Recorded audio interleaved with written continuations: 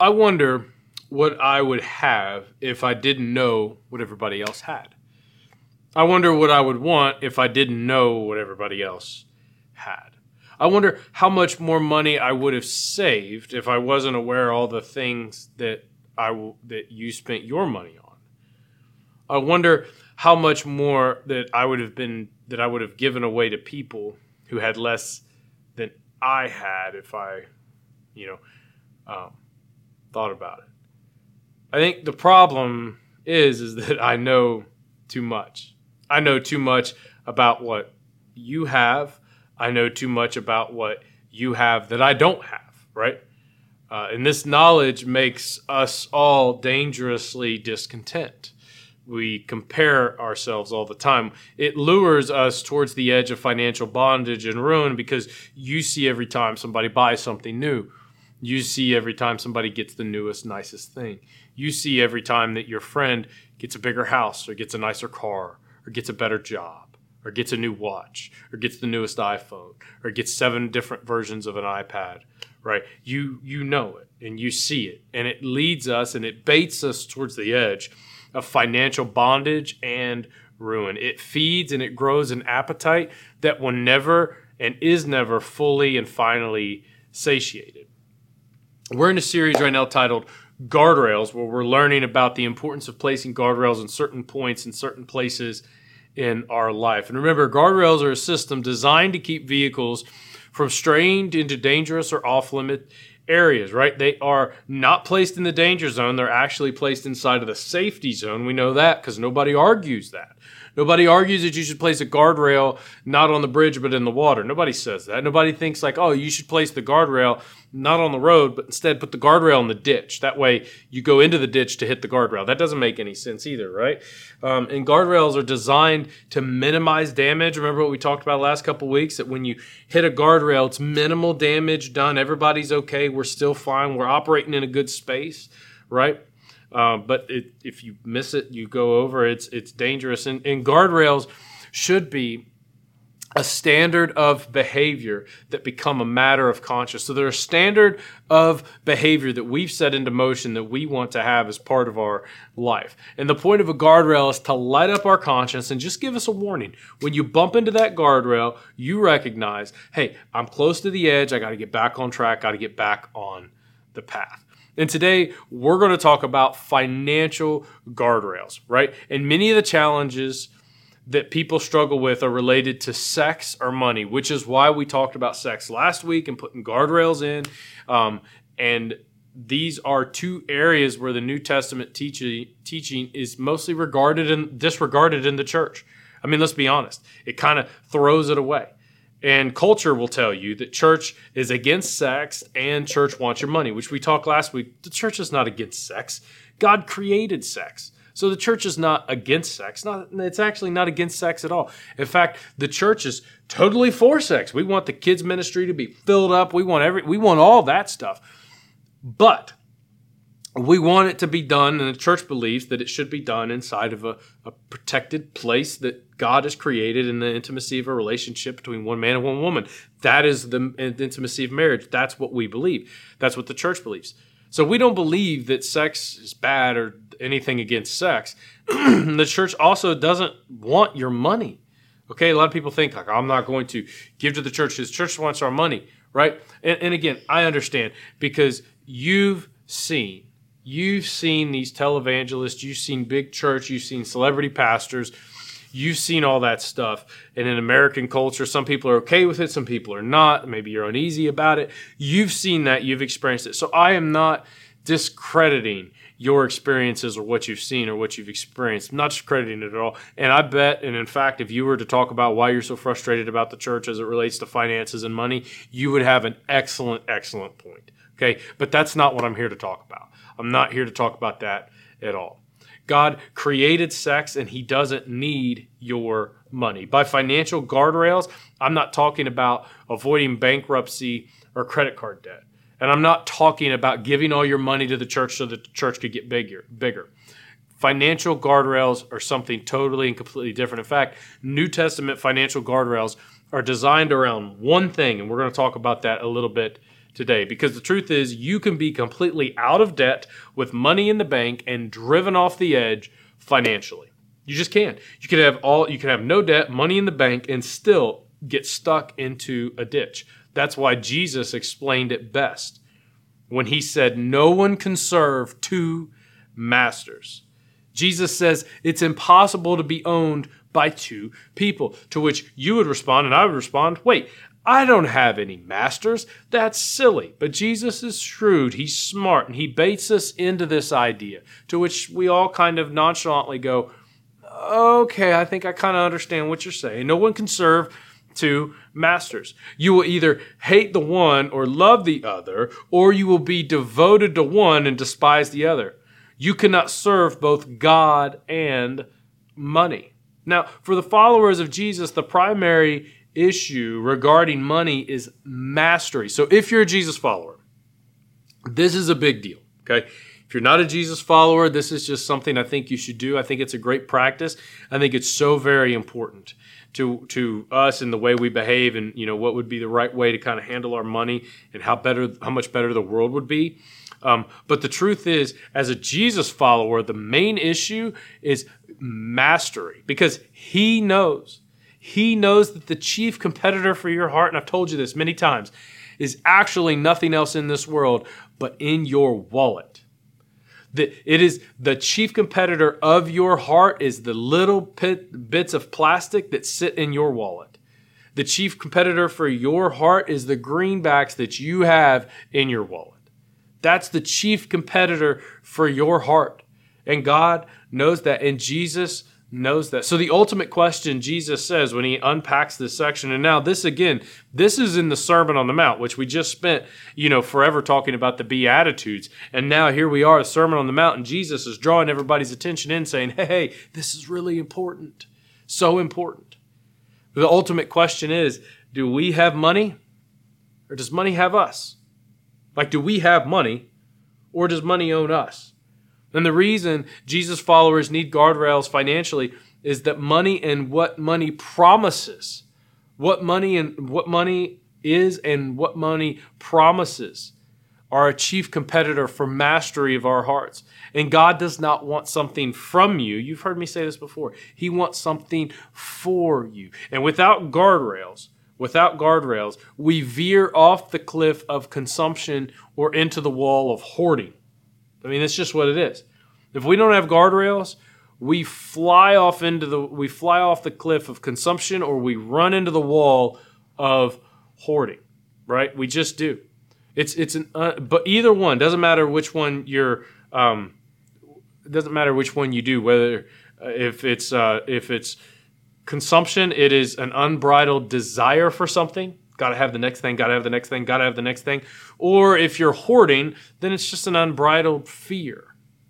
But the same root exists for both. And the root is greed. And the greed is simply defined as the belief that it's all for me. That is the great veil, or the great shroud that culture has placed around money, is that, hey, it's okay, it's all for you. You spend it, you do whatever you want with it. It's not a big deal. Nobody's going to get hurt. You do you, boo-boo. Spend all your money. It's all for you. No problem. And if we fall into this habits, Christians, if we fall into the habits of overspending or hoarding, so spending all of our money or keeping it all for ourselves, we're living as if there's no God. Or we're living as if we're not interested until there's trouble. Then we pray, and here's what we're going to tell God to do. God do this, God do this, God do this, God do this. But then when things get really bad, God's going to look at you and go, hey, I think you chose the wrong master. Because you've been mastered by money, and Jesus told you can't be serving if you can't serve two masters. And if you spend your whole life mastered by money, what happens when you come crawling to God and begging him for help?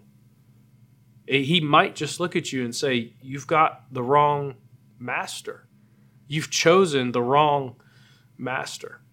So again, if you want to be mastered by money, and this is how most of the world lives today, you live first, you save second, and if you have anything left over, you give. Right? You give anything extra you have left over away. Right? But first, if you want to be mastered by money, You live first, right? You live on whatever you want, buy whatever you want. You save a little bit because everybody's got to have a retirement and pension, right? And then if you have anything left over after you've gotten everything you want and you've saved all the money you need to, you give some of that table scraps out. You go ahead and just throw that around. Give it to the church, give it to the nonprofits, give it to something else. It's not a big deal. But the truth is, if you want to be mastering your money, you want to master your money, then you have to flip that. You have to invert it. You have to give first. You have to save second. And you live on the rest. You give, you save, you live. And I don't want my kids to be mastered by money. So we talk and mastered by money and mastered by things. So we talk to the kids often about it, and particularly Grayson and Elijah as they're getting older. We'll do toy rotations where, hey, when you start getting a big influx of toys, around your birthday or Christmas, guess what? We're going to go into your toy area and you're just going to give those toys away. You're going to give them away to Goodwill. You're going to give them away to kids that don't have any toys. You're just going to take and you are going to give away.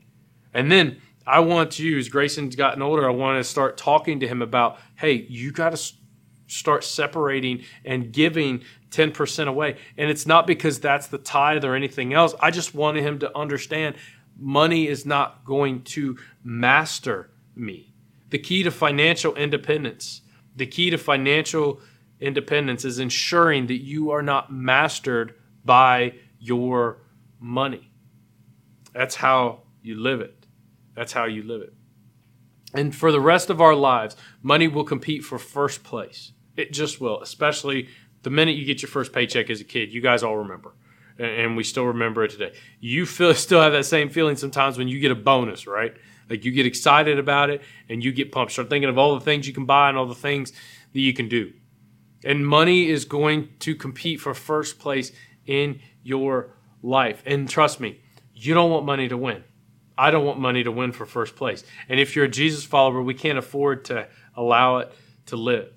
I don't want to be slaves to consumer debt, right? I don't want to just go buy a big car and buy a big car and buy a big car. I don't want to do that. I don't want them to be owned by their stuff. I don't want Grace and Elijah and the kids. I don't want them to be owned by their stuff. I want them to have things, own their things, but not be owned by it. This is how you do it. You give first, you save second, you live last. And then he continues. Jesus isn't done. He says, no one can serve two masters. Either you will hate one, love the other, or you'll be devoted to one and despise the other. You cannot serve both God and money. Then in the same sermon, just a little bit further down, he says, so do not worry, what shall we eat? What shall we drink? What shall we wear?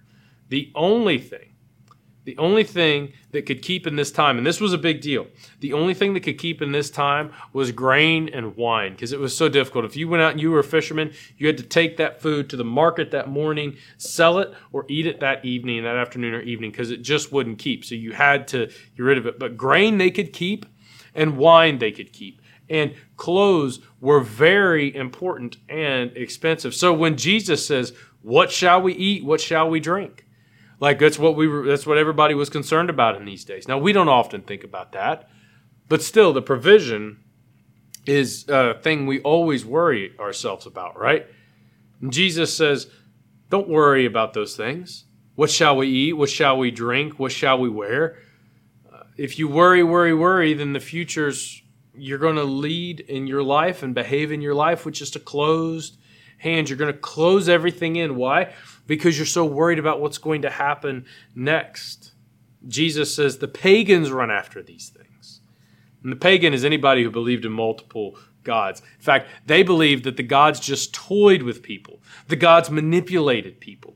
They didn't care about people whatsoever. They were constantly trying to get the gods. People were constantly trying to get the gods to do what they wanted them to do. But in our version, in our Bible, it's actually different. It's the opposite. God's trying to get us to do what God wants us to do. He's trying to show us, like, hey, you don't have to behave that way. Money doesn't have to own you. Resources don't have to own you. Why? Because I'm going to take care of you. You don't have to worry about those things. You don't have to worry about what you're going to eat or what you're going to drink or what you're going to wear because I've already got those things figured out. He continues, he says, for the pagans run after these things, and your heavenly Father, and this is the words of Jesus, your heavenly Father knows that you need them. You know, he knows that you need them. It's like Jesus is saying, look, this is how you know God's involved. He knows you need these things.